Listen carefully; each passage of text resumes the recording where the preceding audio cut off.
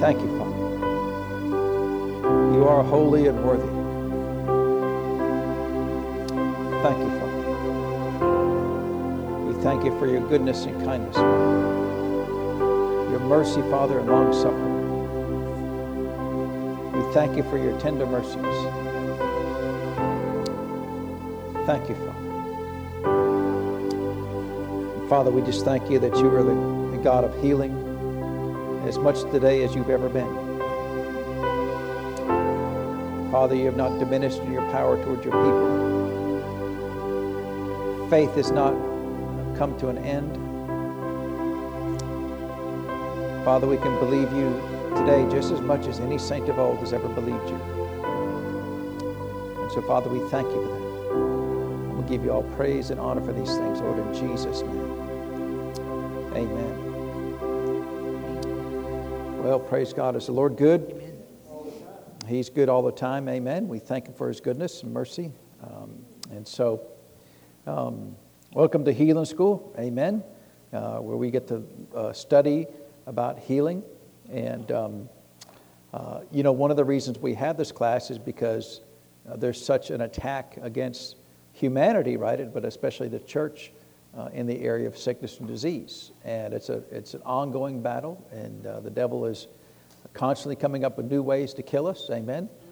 New germs and viruses, and if he can't come up with a few, he'll set up a lab in China to come up with a few more, right? And so it's a war. Amen. And it's our responsibility, our privilege, really, to grow in faith so that we can stand against, he said, all the wiles of the enemy, right? Not just some of them, but all the wiles of the enemy. Is it God's will to heal us every time? It's God's will to heal us every single time, with how many exceptions? There are no exceptions to God's will and desire to heal us. Amen. And do we believe that? And so we should believe that, because that's what the Word of God teaches. Amen. And yet in the church, there are oftentimes, because of our upbringing in church and what people have said, and sometimes our experiences, that absolute statement that it's God's will every single time without exception to heal our bodies sometimes can be a little bit difficult to hang on to, right? Because the question comes up, well, what about this? What about that person? What about this thing? What about that thing? And yet, none of those things are based upon biblical statements. They're based upon experiences that we've all gone through. Amen. And the thing that we have to guard ourselves in our lives is to never judge the Word of God by the circumstances or experiences that we have. Now, does that mean we know everything? No, we don't know everything. Can we answer the question, why did something happen all the time? Well, no, we can't answer that question, because, especially if it's dealing with somebody else. Can I tell you why something happened to somebody else? No, and so to begin with, we should be careful to never judge somebody else. We should never look at somebody and maybe they're sick. We should never say, well, they're just not strong in faith. If they were strong in faith, they wouldn't be sick. Well, you don't know their particular life, right? Well, they must have some secret sin. Well, that's standing in a position that we shouldn't stand in. It's not our job to judge. Amen. Now, can the Lord reveal? He can, and He has to people that will pray for other folks. Sometimes He has revealed to me the cause of somebody else's sickness, and just like Jesus knew in some cases, but not every case, in some cases He knew that there was sickness involved, and He said, go and sin no more, lest a worse thing come upon you. But then, like the blind man in John chapter 9, remember, they asked him who sinned, he or his parents, that he was born blind. And Jesus said, in that case, nobody sinned.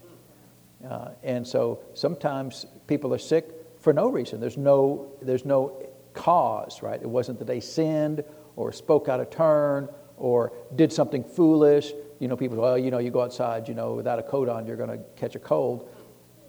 It's not really technically true, but people say that. But what if you did something, to intentionally expose yourself to sickness and disease? Well, then, there's that. But in this case, in the fellow in John chapter 9, there was no cause other than we live in a fallen world and things happen. Amen. And left to the natural process, bad things can happen to people. Amen. But was the blind man in John chapter 9 able to overcome his blindness in spite of there not being no root cause of his blindness? Sure, he was able to receive sight. Amen. So and were the other people that had sin in their life, that was the root cause of the sickness, were they still able to obtain healing? They were. So in every case, it didn't matter the root cause, whether it was caused by sin or caused by nature. It didn't matter. There was still an answer of healing. So maybe, sometimes you think, well, it's important for me to know. Well, I mean, maybe it is, maybe it's not, right? I mean, if the Lord doesn't reveal, then, if there's no root cause to the sickness, if he doesn't tell you something, then I would just go on, as if it's not, it's as if it's unimportant, the root cause. Because if it was important, I think he would tell you, amen, if you ask him. Now, if you don't ask him, maybe he wants to tell you and you haven't asked him. And so for me, if there are things that I'm dealing with that I'm not having success, I do go to the Lord. So, Lord, what's up? But, as many times as I go to him, asking him why this is still there, as many times as not, I don't get any answer. And my assumption is if he wanted me to know, then he would tell me. Otherwise, I assume that it's just because. And then I overcome it. Amen. So you in dealing with your own personal sicknesses and diseases that you may have to deal with in your life, you got to find your own path. Amen. You've got to find the path of is this something that I brought into my life, or something that just happened? And regardless of what you come up with in that review of the sickness, you have to be convinced, regardless of the root cause, I can overcome it. Yes. And that's really where you need to be. Amen. And so we had gotten here in the last book here from Dr. Yeomans. She is going through some of the Psalms about just really, some of them are just encouraging Psalms. And she is using some of these Psalms, although they don't say the word healing directly in them. She's using the principles of these Psalms to understand that if this Psalm is true, then healing would be included in this Psalm.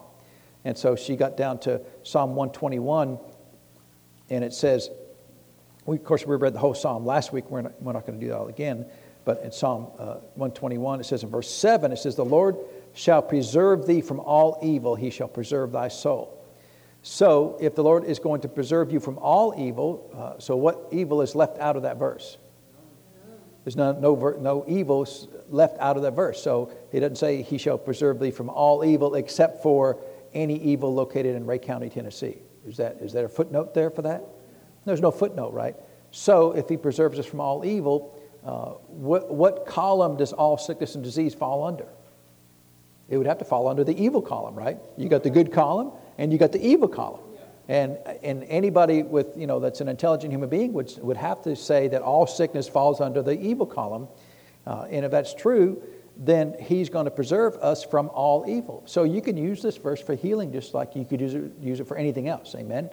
And there are people in the church who do believe and think and say things like, well, sometimes God wants me to be sick, to teach me something so that I can learn from that. Would you do that to your child? Would you expose your child to the bubonic plague? Because, well, they need to know what it's like to feel bad. And, okay, well, we lost the last couple children, but, we're on the third one. I think this one's going to survive, and would you do it? No, you wouldn't do that. We would put you in a far away from humanity if you did something like that. And yet people say that of the Lord all the time, that the Lord wants me to be sick, right? And to be honest, I have never met a sick person who has ever learned whatever it is that the Lord wants them to learn. So not only are they sick, they're kind of dumb, right? Because look, if you haven't learned it by now, you're stuck. I mean, if you've been doing this for 10 years, 20 years, 30 years, and you still haven't learned, I mean, if the 6 hardest years of school is second grade, you might have some other problems you got to deal with, right? And so, but no, that's not really true, amen? And so if he preserves us from all evil, then surely sickness is included in this particular verse. And so the point that she was making is that, you can use this word, even though it's not specifically mentioned, even though healing is not specifically mentioned, you can use this to bring healing about in your body. And what I have found is that oftentimes the Lord will prompt me about some verse. If I'm dealing with some aspect of faith, not necessarily with healing in particular, but in any aspect of my life, oftentimes he will prompt me some verse, this verse.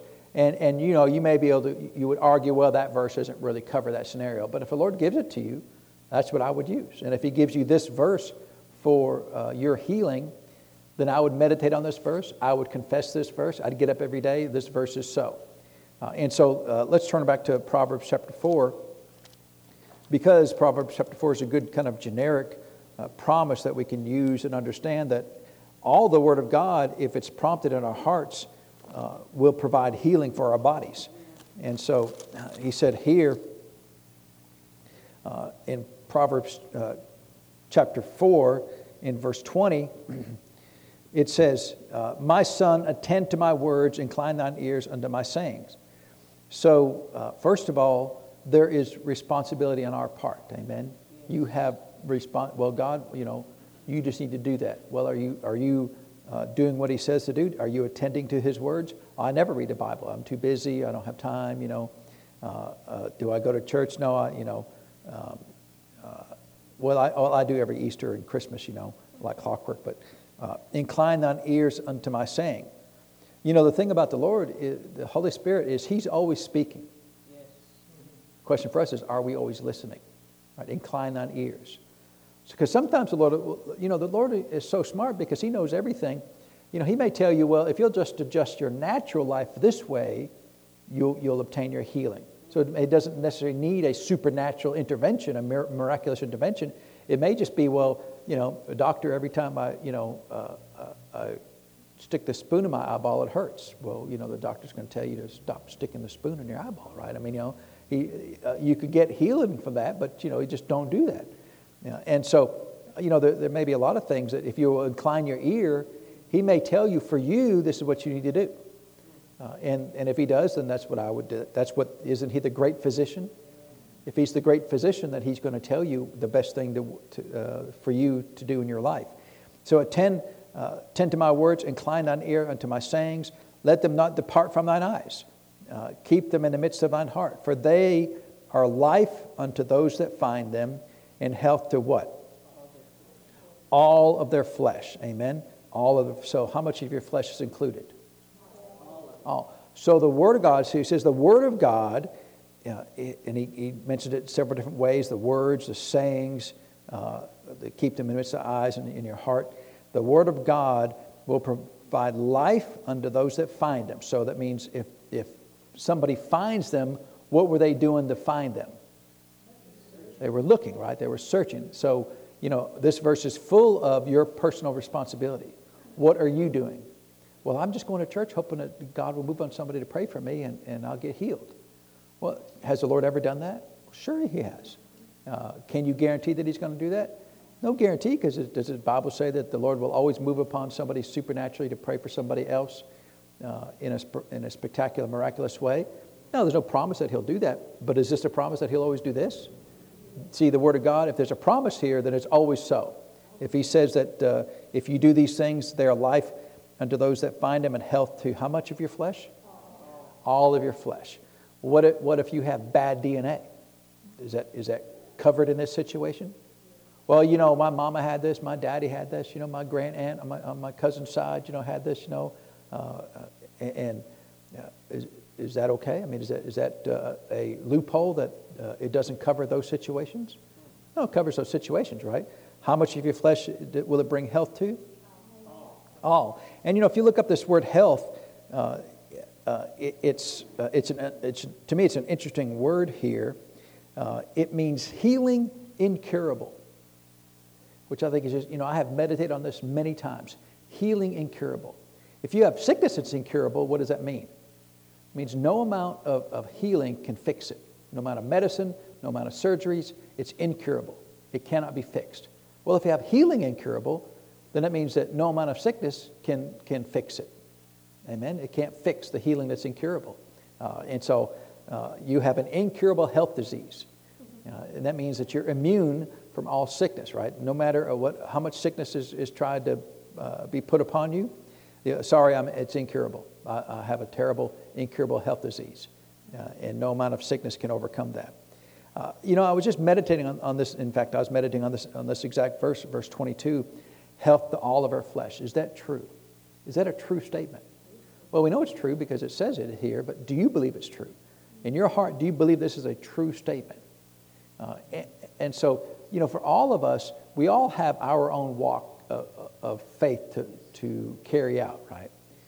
And what I have observed, just naturally speaking, I've observed is that, some things that come upon us quickly, oftentimes we can overcome that and obtain healing and victory in those things. But oftentimes, if it's things that are chronic, maybe somebody has a chronic cough or chronic ache or pain or something, and sometimes because we've lived with it so long, it's sometimes more difficult to overcome that. So it doesn't have to be, but sometimes just naturally speaking it is.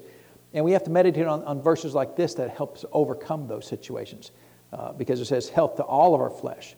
So that would include not only anything that comes up overnight, but anything that's ever been there, right? And so are there any exceptions to health to all of their flesh? No, and so we have to get it settled that this is true. And, I was just thinking about a story that Brother Hagin used to tell, and it was just a great story.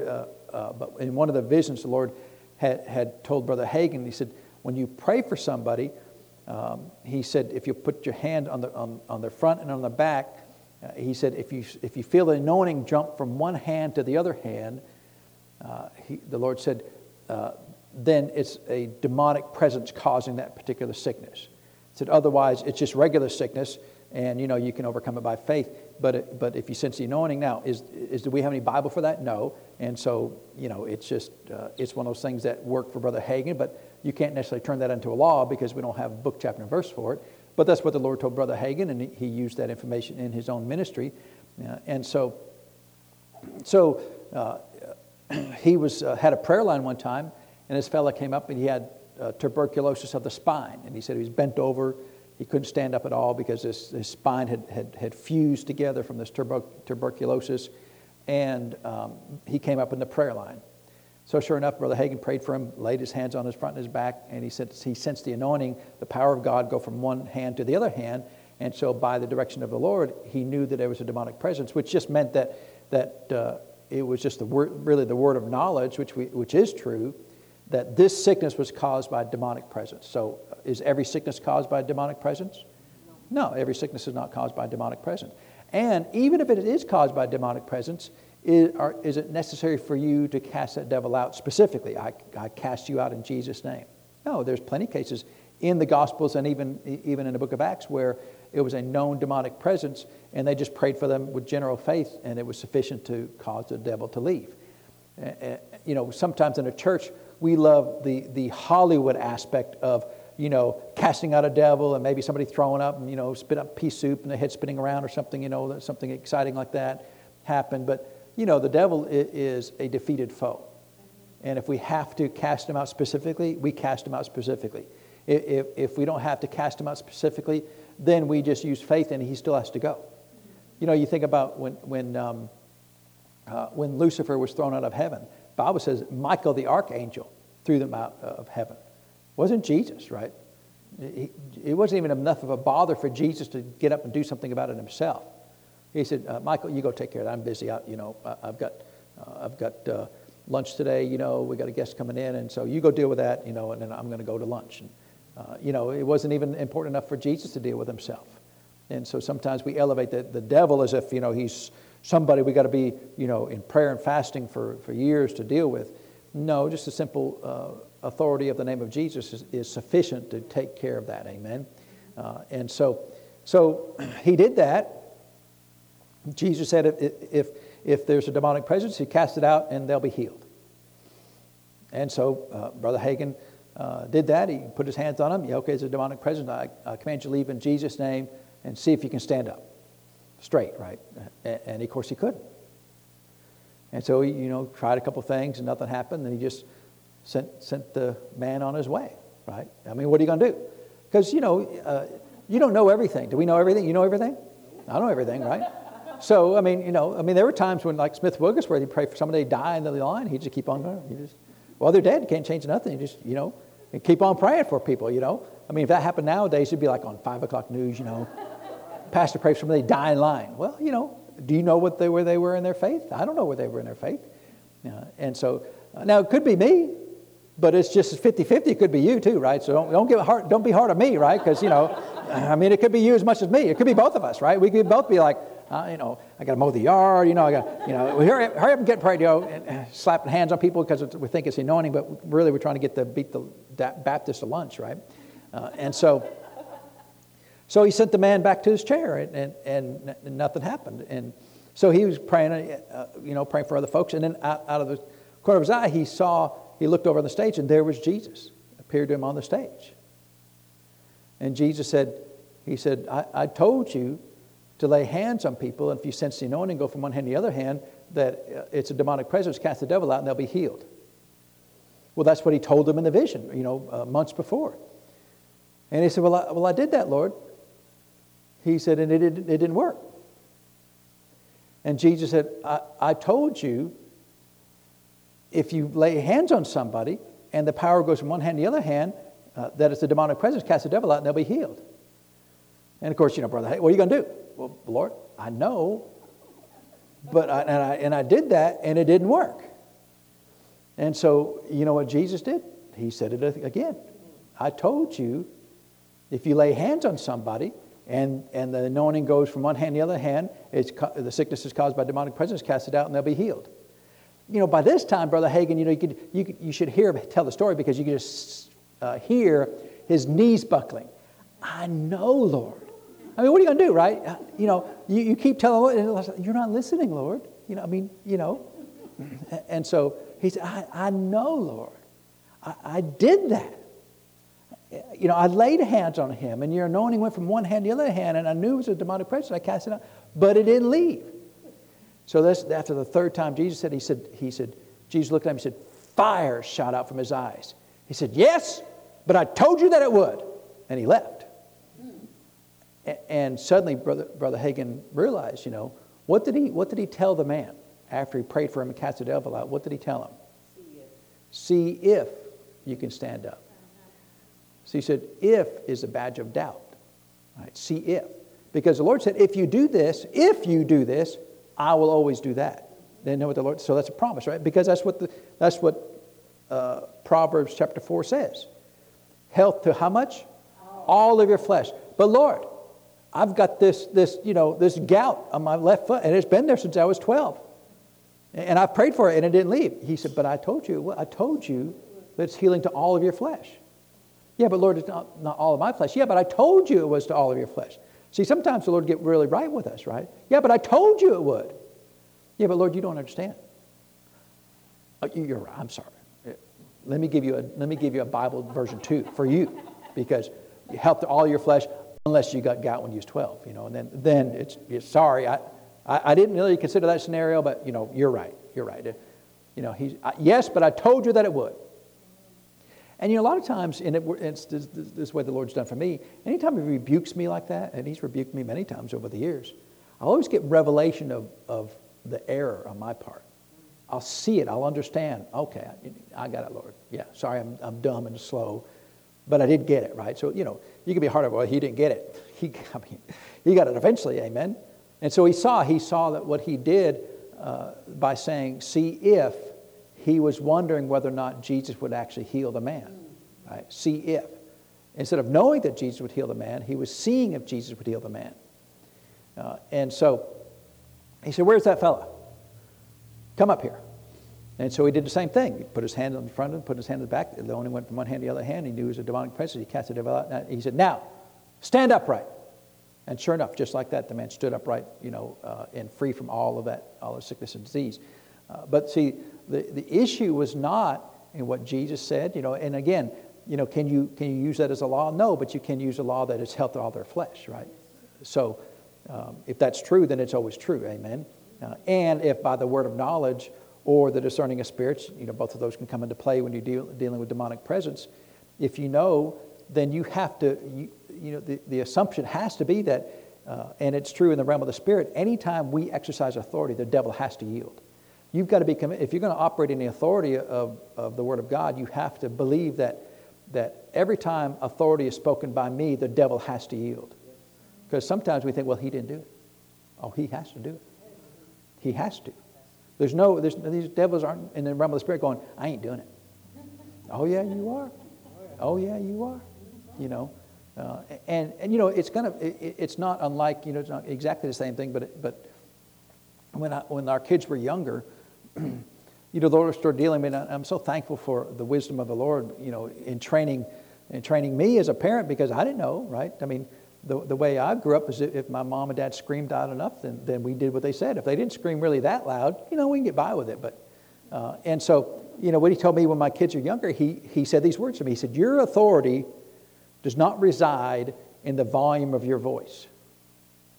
Really? I mean, that was like revelation. I know that sounds like an obvious thing, but your revelation does not reside. In other words, you don't have more authority if you scream louder at your kids. He said, your authority resides in your position as parent. And so from that day forward, I trained myself and my kids that I'm not going to holler at you to get something done. I'm going to look at you, tell you don't do that, just as calm as I can be. No threats, because, my authority doesn't reside in my threatening of my children either. It resides in my position as parent, not in, well, I'm bigger than you, I'll just beat you up. Well, you could beat up your child, which is not appropriate parenting skills, but, you do have the capacity to do that, I suppose, if you really wanted to. No, your authority resides in your position. And so my kids learned over the years, if I told them no, they can't do something, that was it. I didn't have to threaten them. Well, if you do that, I'm going to beat you. If you do that, I'm going to... I never threatened my kids. Never, not one time. After that, never threatened them at all. If you do it, you're going to be in trouble. I just said, don't do that. And I left it at that. There was no, well, if you don't, I'm going to, take away your toys or, spank you or whatever. I just don't do that. And on occasion, they would try. Let's see what happens, right? Because they're kids. And I remember one of the kids, we were eating at home, and we had guests there, and I told one of them they were acting up, doing something they shouldn't be doing. Nothing major, but, I looked at them and said, don't do that. I said, don't do that again, And they looked right at me. You ever had kids just look right at you and do it anyway? And so I just got up calmly. I said, let's go to the bedroom. And I sat them on the bed. I said, what did I tell you to do? And I always made them tell me, what did I tell you? Because I want to make sure they heard, because they always did, right? I didn't hear you. You heard it. I mean, it's amazing. You could be 6 blocks from your kids telling a secret to your wife, and they go, yeah, I heard that. But they'd be right in the room and say, pick up your toys. Like, what'd you say? I didn't hear nothing, right? I mean, it's, they can hear. They're not dumb. They can hear. And so what did I tell you? What did I tell you to do or not do? And I'd make them tell me. I said, and then I would say, now what did you do? And I'd make them tell me so that they could see, okay, I said this, they did that. And I said, so why are we here? Whose decision is it to be right here on this bed? That's not my decision, because I said, I have no desire to spank you. Whose decision is it? And I would make them tell me. It's my choice, because I want them to say it's your choice. It's not, well, I couldn't help it, I forgot, And I did have, one of them would act up at school, kept getting letters from the school. They keep talking. I said, well, if you get another one of these letters, then we're going to have to deal with that. And they got another one of those letters from school. And I said, what did I tell you to do? I said, quit talking. I said, what did you do? I kept talking. And I said, but I forget. I said, well, this will help you remember.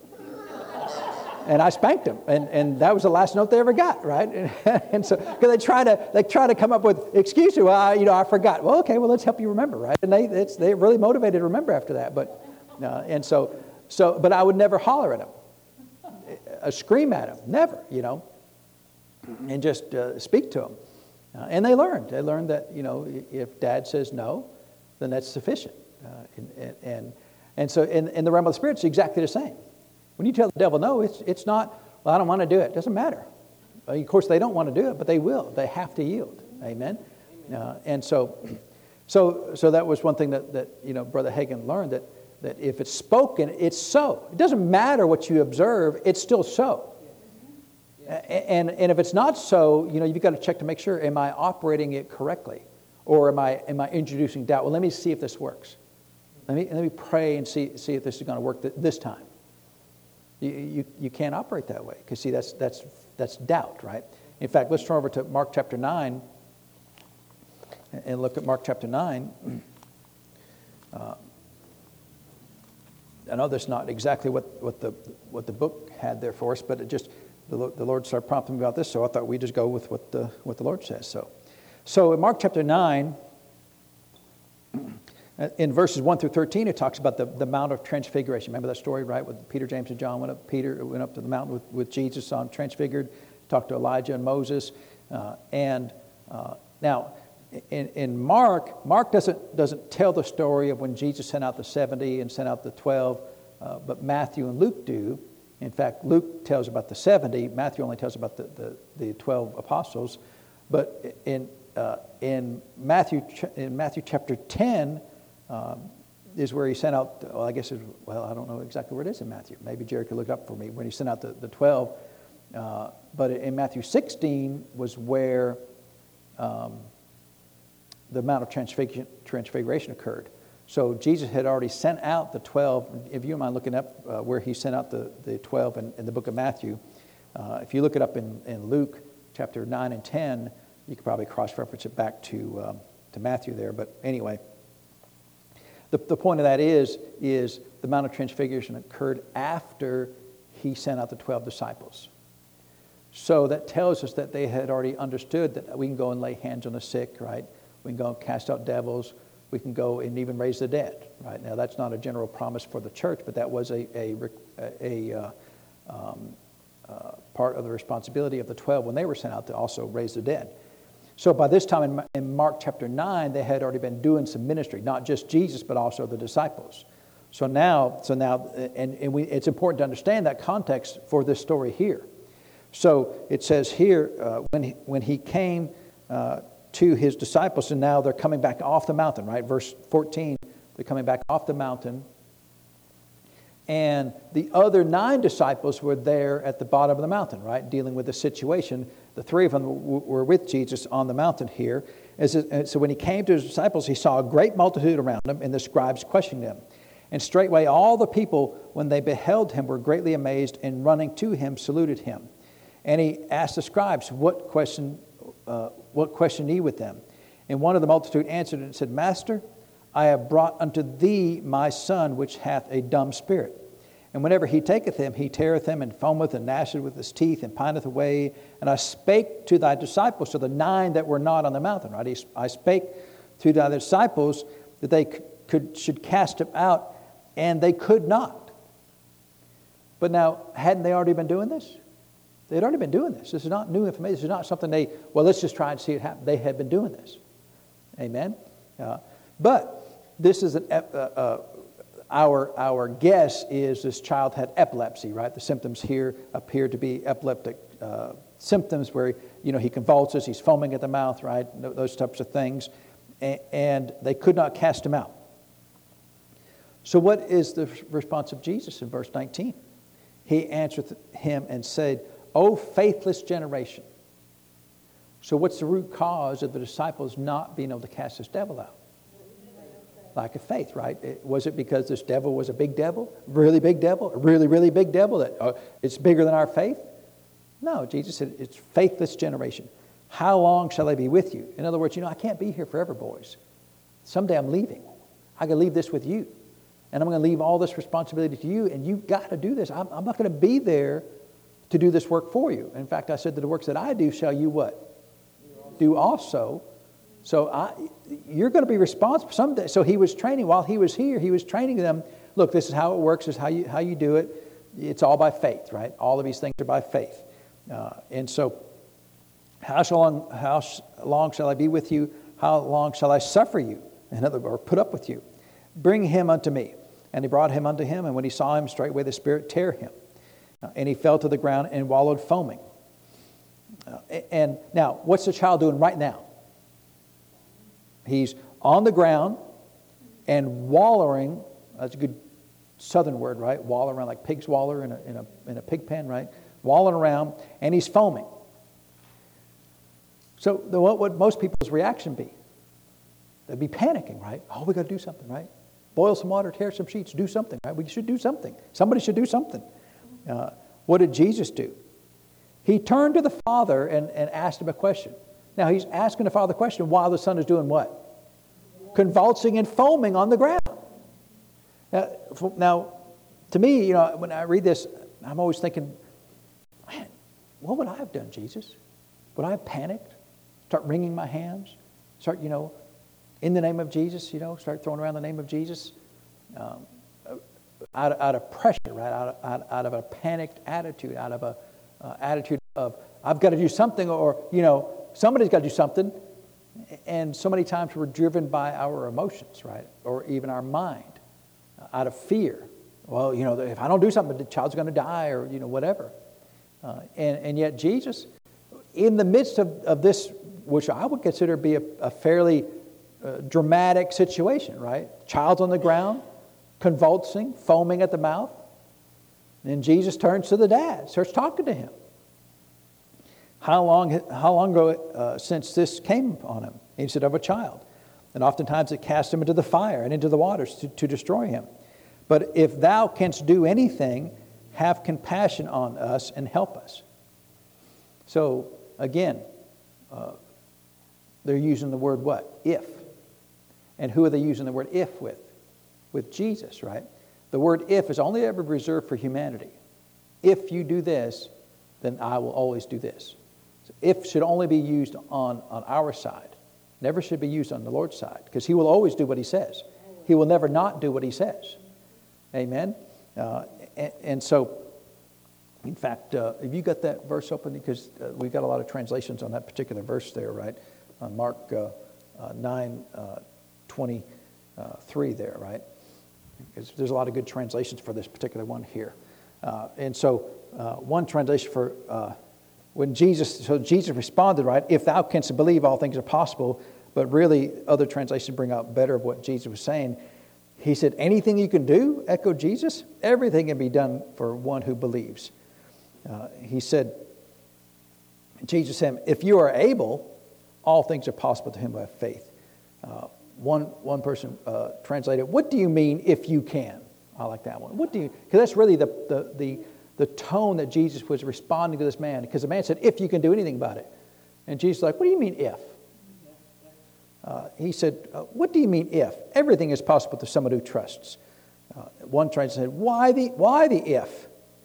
You are able to believe, all things is possible to him who's believing. And this one kind of turns around on the man. Yes, said Jesus, if you yourself can, everything is possible for the believing. And let's see, I got a whole bunch more. We won't necessarily go all of them, but they're just great. I started keeping track of all these different versions of this particular verse, because, it sounds like Jesus is just kind of, if you can believe, all things are possible to them that believe, and that's not quite what the original language was bringing out there. And I don't know what I've clicked on a bunch of things here, Chris, so who knows where you can end up with it. But one says, it's not a question of whether I can do anything, rather it's a question of whether you can believe. And that's really the key there. It's not, Jesus, if you can. Jesus, no, we got the if on the wrong side. If is on your side. If you can believe, I will always do it, right? And so a lot of times I say, Lord, if you heal me, I'll be okay. It's like, don't put any ifs on me, right? There's no ifs with me. There's only ifs with you, amen? And you can figure out how to get back to your place there, right? And so Jesus said, if you can believe, why the if? There's no ifs with God. If you can believe. So that's what he did, right? The man said, Lord, if you can do something. And Jesus said, no, if you can believe. And so make sure that you never use the word if on God's side, right? The only possibility of there being two options is on your side. And there should be two options, but we're humans, and sometimes we make a choice. Sometimes I'll believe and sometimes I won't. Sometimes I'll do the word, sometimes I won't. But God will always do his word. So there's never a reason, the Lord, if... and so what's Jesus saying here? Jesus is saying that healing, that every single time, healing is the will of God without exception. Because otherwise, there's an if.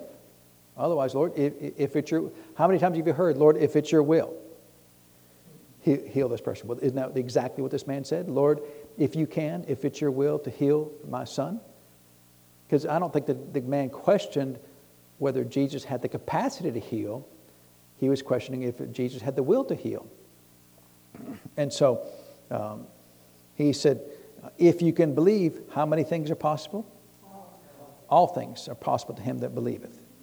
So has that verse gone out of, has this verse expired? Is it still available today? So how many things are possible in your life if you choose to believe? All things. Well, what about that thing you've had since you were 12? Is that included in that? And see, that's the thing, like with Brother Hagin, he did that and it didn't work. But then when he got the revelation, he went back and did it again and it did work. And what I have found in my life, there's many things that come in my life, and just like that, I can get healed from it, no problem. And there are other things that seem to linger a little bit longer. Well, why do they linger longer? I don't know. I really don't know, and I really don't care, because I will outlive it all. I will outlive all sickness and disease, and it will eventually straighten up. Amen. And so if it's something that's chronic, I will just every day get up and allow I'm the healed of God. And what I have found that many times in that area, that the unction to confess those words will be stronger some days than other days. And when it's stronger, then I confess it more strongly. Oh, you have to go. I'll not live with this the rest of my life. And so you have to get it settled in your heart that there's no ifs. Lord, if it's your will you heal me of this? That those words should never come out of the mouth of a Christian. Lord, if it's your will to heal me. Because that's what the leper said. Lord, if you can, thou canst make me whole. And what did Jesus say? I will. Right? I will. So the if was only on the side of the leper. The if was not on the side of Jesus. And yet we oftentimes will take the doctrine from the leper and override the doctrine of Jesus. And then we'll pray because we think we sound spiritual, right? Well, Lord, if it's your will, because, we don't know. And so if it doesn't work, it's not my fault. It's your fault, Lord. It's not my lack of faith, it's you. Because we never want to be responsible for our own faith, right? It's somebody else's fault that I didn't get healed. And we should learn that. And look, we all have to learn this, amen? This is something that we all have to learn in our own hearts that, Lord, I will never use the word if when it comes to you. The only if is ever on my side. If I'll believe, I will receive. Now, if I don't want to believe, and look, why is it more difficult for some things than other? I think it's just getting our minds renewed.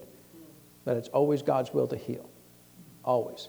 And if you'll get your mind renewed to that, that's been one of the greatest revelations in my heart, just that my mind is renewed right now, that I always believe every single time without exception the Lord wants to heal me, that He wants to heal me. He desires to heal my body. Whatever it is that I'm dealing with, His desire. And so if I'm not obtaining healing the way that I think, then I never accuse Him of, why aren't you healing me, Lord? Because that's an accusation. Why are you not, because what you're saying is, Lord, why are you not doing what you said you would do? See, that's an accusation of Him being less than a man of His word. And so you should be careful of ever accusing the Lord of not wanting to heal you. And yet, many times in the church, people say, Lord, if it's your will. And so what you're saying is, there's some times that the Lord may want you to remain sick. Well, that is an unkind thing and disrespectful thing to say of the Master. Amen? If we know the Master, and we do, we should know that the Master wants to heal your body, right? Because if you're not well, are you able to complete the Great Commission? Are you able to go into all the world? Well, I can't stand being on an airplane. I'm too sick to be on an airplane. Well, then you can't go into all the world. I mean, you go next door, that's great, but He didn't say just go next door. He said go next door, right? Go to Jerusalem, Judea, Samaria, and where? Under the uttermost parts of the earth, right? So, Lord, I can't ride in a car. I get car sick. Well, then you can go, you can walk a ways, right? Maybe ride a bicycle, but you can't drive a car or ride in a car, so you're limited. Amen. You're telling the Lord that, Lord, although you told me to go everywhere, I can't. Well, you think that'll give you a bye when you get to heaven? Because you're going to say, did you go into all the world and preach the gospel like I said? Well, Lord, I couldn't because I was sick because you didn't want to heal me. He'll probably just look at you without silence for 1,000 years. Just look at you like... You know how awkward that's going to be after a day? Why aren't you saying, Lord, you ever just been... Sometimes you get so riled up you just can't say anything because if you do, you just blast somebody out. So and so, but there's going to be people in line that say that. Well, Lord, you didn't want to heal me, so I couldn't complete your will. Because, he would be unjust. And really, what they're saying is he's an unjust God because he said go into all the world, and there's no exception, right? Now, all the world is whatever the Lord tells you to do, right? So however far he tells you to go, that's how far you should go. But whatever he tells you to do, then he expects you to do that. And there's no options around that. There's no, well, Lord, I just couldn't. It was just, have you seen the price of airline tickets, right? One person that for a while they attended this church and they said, you should never do overseas missions. Isn't it a weird thing to say? You should never go overseas and do any mission work outside of America.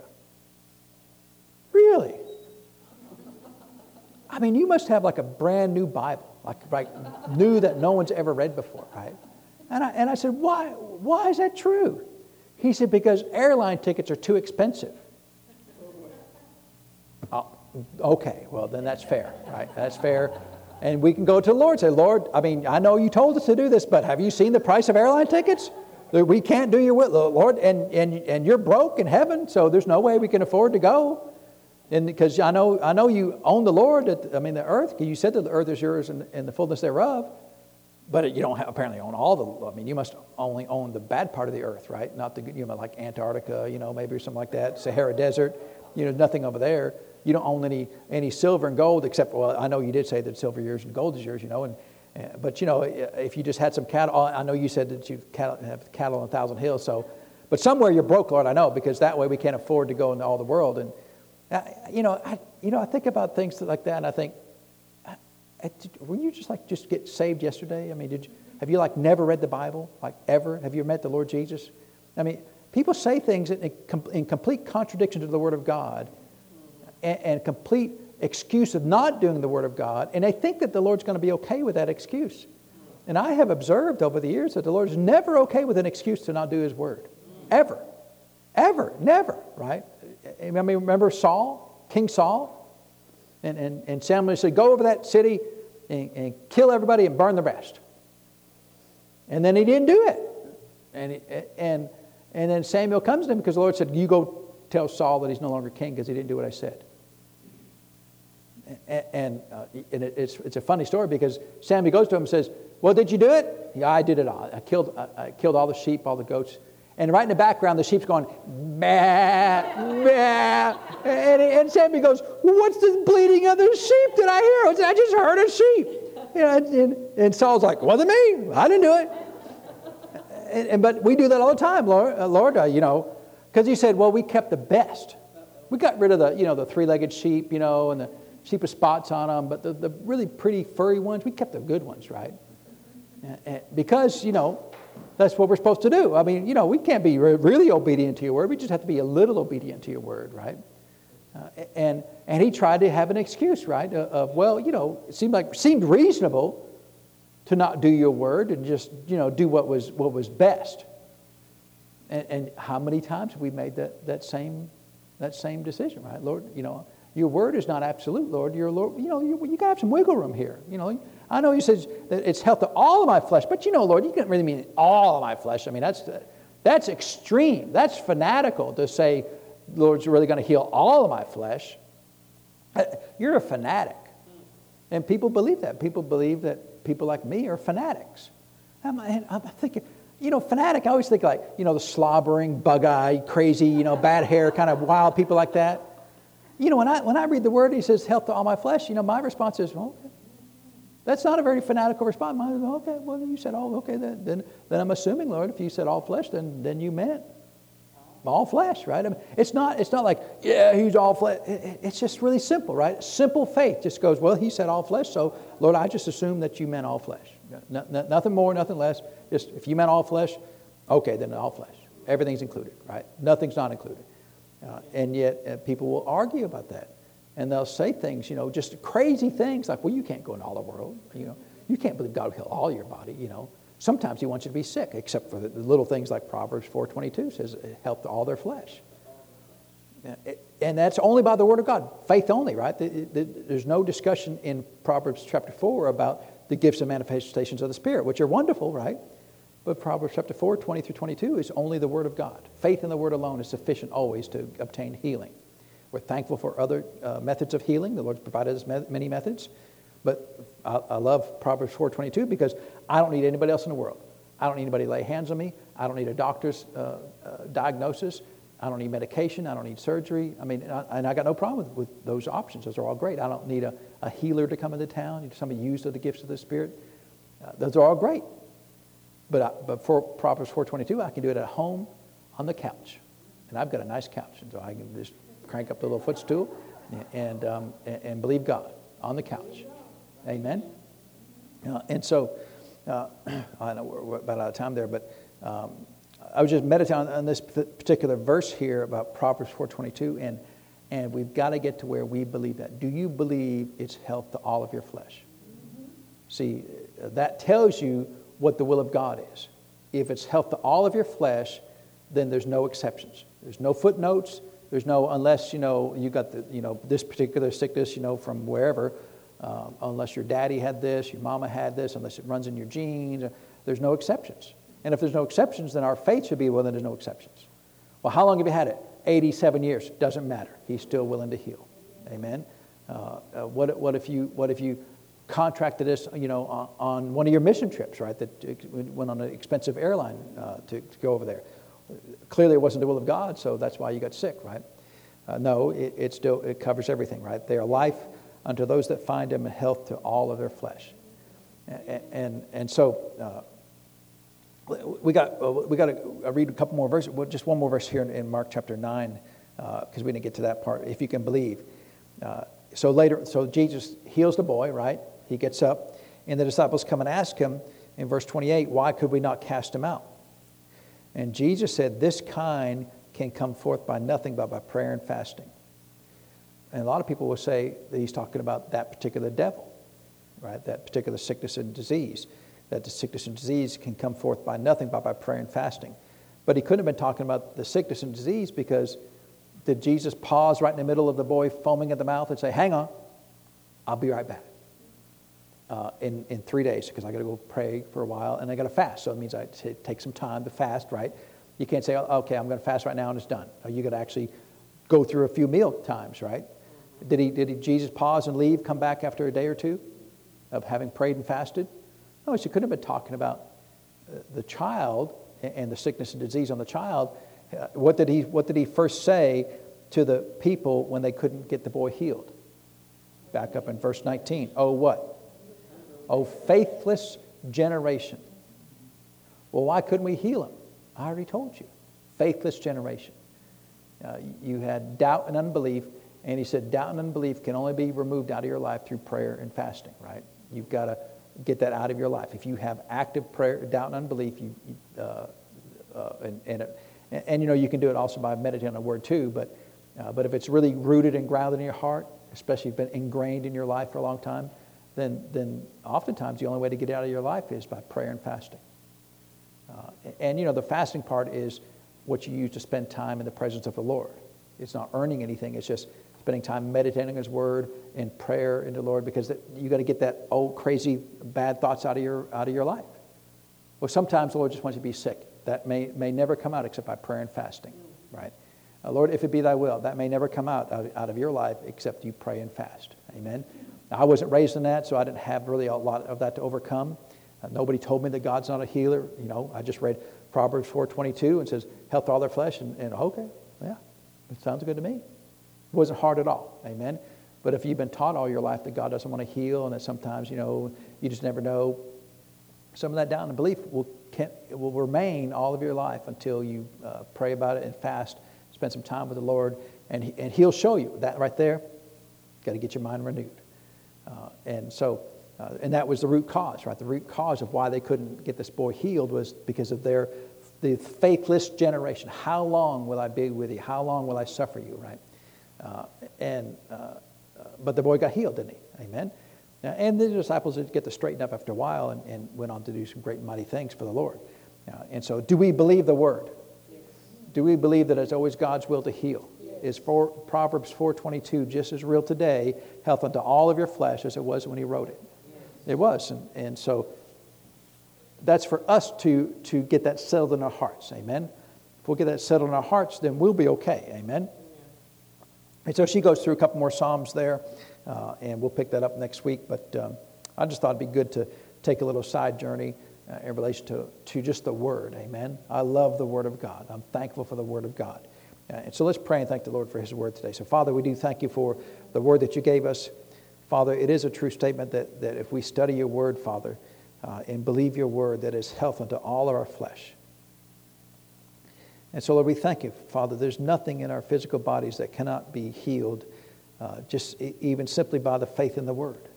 It's always your will to heal, Father. There's no exceptions to that promise. And, Father, there's no particular sickness or disease that also can override that promise. Every sickness, every disease, Father, every malady, every ache and pain that we ever experience can be overcome by faith in your Word. And so, Lord, we thank you that we are the healed of God. We choose to believe that we are healed. And Father, whatever limitation is in our physical bodies, we choose to believe you that we will overcome it. And we will, Father. And we thank you for these promises. And Lord, we give you all praise and honor for these things in Jesus' name. Amen. Well, praise God. I'm so thankful for the Word. Amen. So thankful that so many promises in the Word that just a simple one verse out of the Old Testament is sufficient to obtain perfect and divine health all the days of your life. Amen. And we're thankful for all the other ones, but one verse is often all you need many times. Amen. Well, let's get ready to receive this afternoon's offering, and we'll continue on this. And we're getting close to the end of this particular book here with Dr. Yeoman's books, and we're going to work. The next book we're going to look at is called Bodily Healing and the Atonement, and so Mr. Jerry, come ahead and receive the offering. And it's really not a very big book. In fact, it's out of print and it's in the public domain now, so we'll just print out some copies of us for us here. It was written, I think, in 1923 or so. And so it's actually 100 years old this year. And it was written by a doctor, a doctor of theology back in the day, and a real expert at Greek and Hebrew. So it's a little thick. It's actually, it's amazing. I'm on, page 14, and I've already got like 30 pages of notes, just notes from this, so no need to panic, we'll take it easy. But it's fairly a fairly technical book, but I think it's really helpful because he just goes through the Word of God, and because he was a Greek and Hebrew scholar, he's able to show us from some of the original languages why these things are so. Amen. So it's really a good book to really get a solid foundation from the Word of God, because sometimes we like to say things that aren't quite biblically so, even from what the original language said. Amen. And so I'm looking forward to it. I think it'll be a great book to study there, and we'll see. Whenever we get there, we'll start giving you the handouts for that. Amen. All right. Is the Lord our healer? Does he provide health to all of our flesh? That's what the Word of God says. Amen. Well, be blessed. Have a wonderful week. We'll see you next